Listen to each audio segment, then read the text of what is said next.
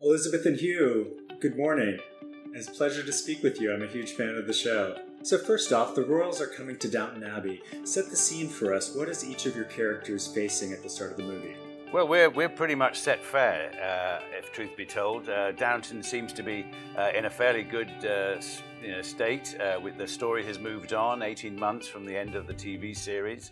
Everyone's that little bit older and wiser, perhaps, but there's no great internal strife at the family. And then this letter arrives saying that the royals are going to come and visit, and that impacts absolutely everybody who lives and works in the house, from ourselves to Daisy the maid, the kitchen maid. Everyone has to pull their weight and make this visit a success. Although Cora seems to enjoy a very luxurious position in the house because she's experiencing all the anticipation and excitement of this impending visit, but her level of responsibility doesn't seem to go beyond the pressure of what she's going to wear, because Mary has very much taken over the running of the household. So it's very nice for my character because Mary is shouldering all the stress, and I'm very graciously allowing her to, and just kind of enjoying it. So I've always wondered, did you model these beloved characters on any particular person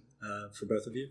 Certainly in my case. And what I did take note of was that Julian Fellowes, who wrote and created and has written the series and the movie, based elements of Robert, my character, on his own father, who he described as a firm but fair patriarch, but clearly a liberal-minded man and a compassionate man. And I think that sense of compassion and tolerance goes through so many of the characters and is in Julian himself.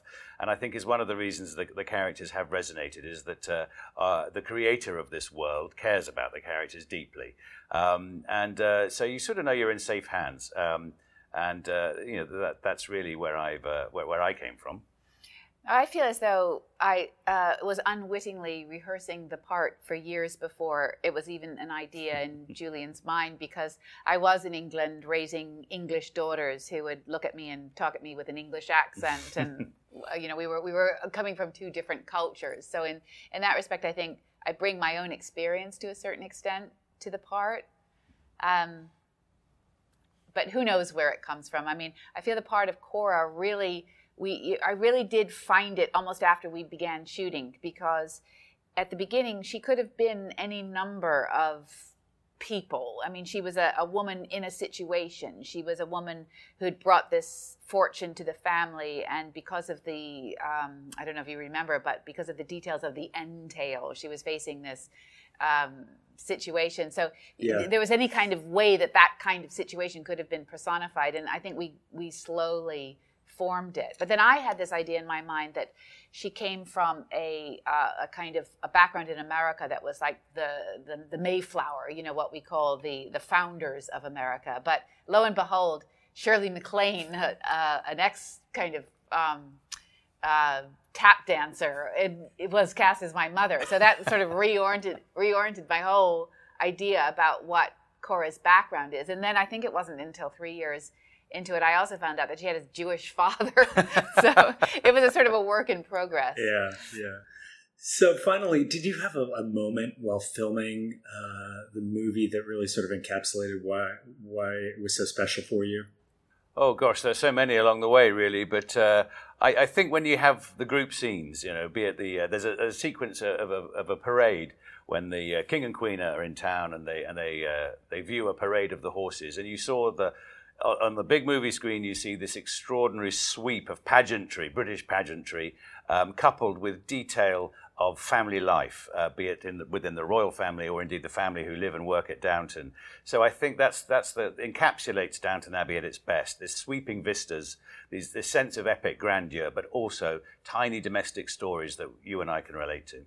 There were a couple of moments for me as well when there was an experience where we were doing a scene as a very, very big cast. And that's so difficult to do. Everybody has to really stay concentrated and really hear one another and really all hear the same music as in terms of how the scene should go.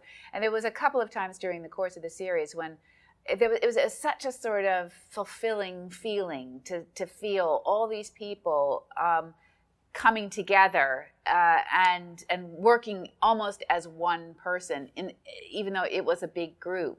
I remember one scene where it was D-Day, and we were all standing around. Well, not D-Day, the Armistice Day. Armistice Day, and I remember feeling it then. There was just something about everybody as working as one. Yeah. Well, thank you so much, Elizabeth and Hugh. It's a pleasure speaking with you today. Downton Abbey opens nationwide on Friday.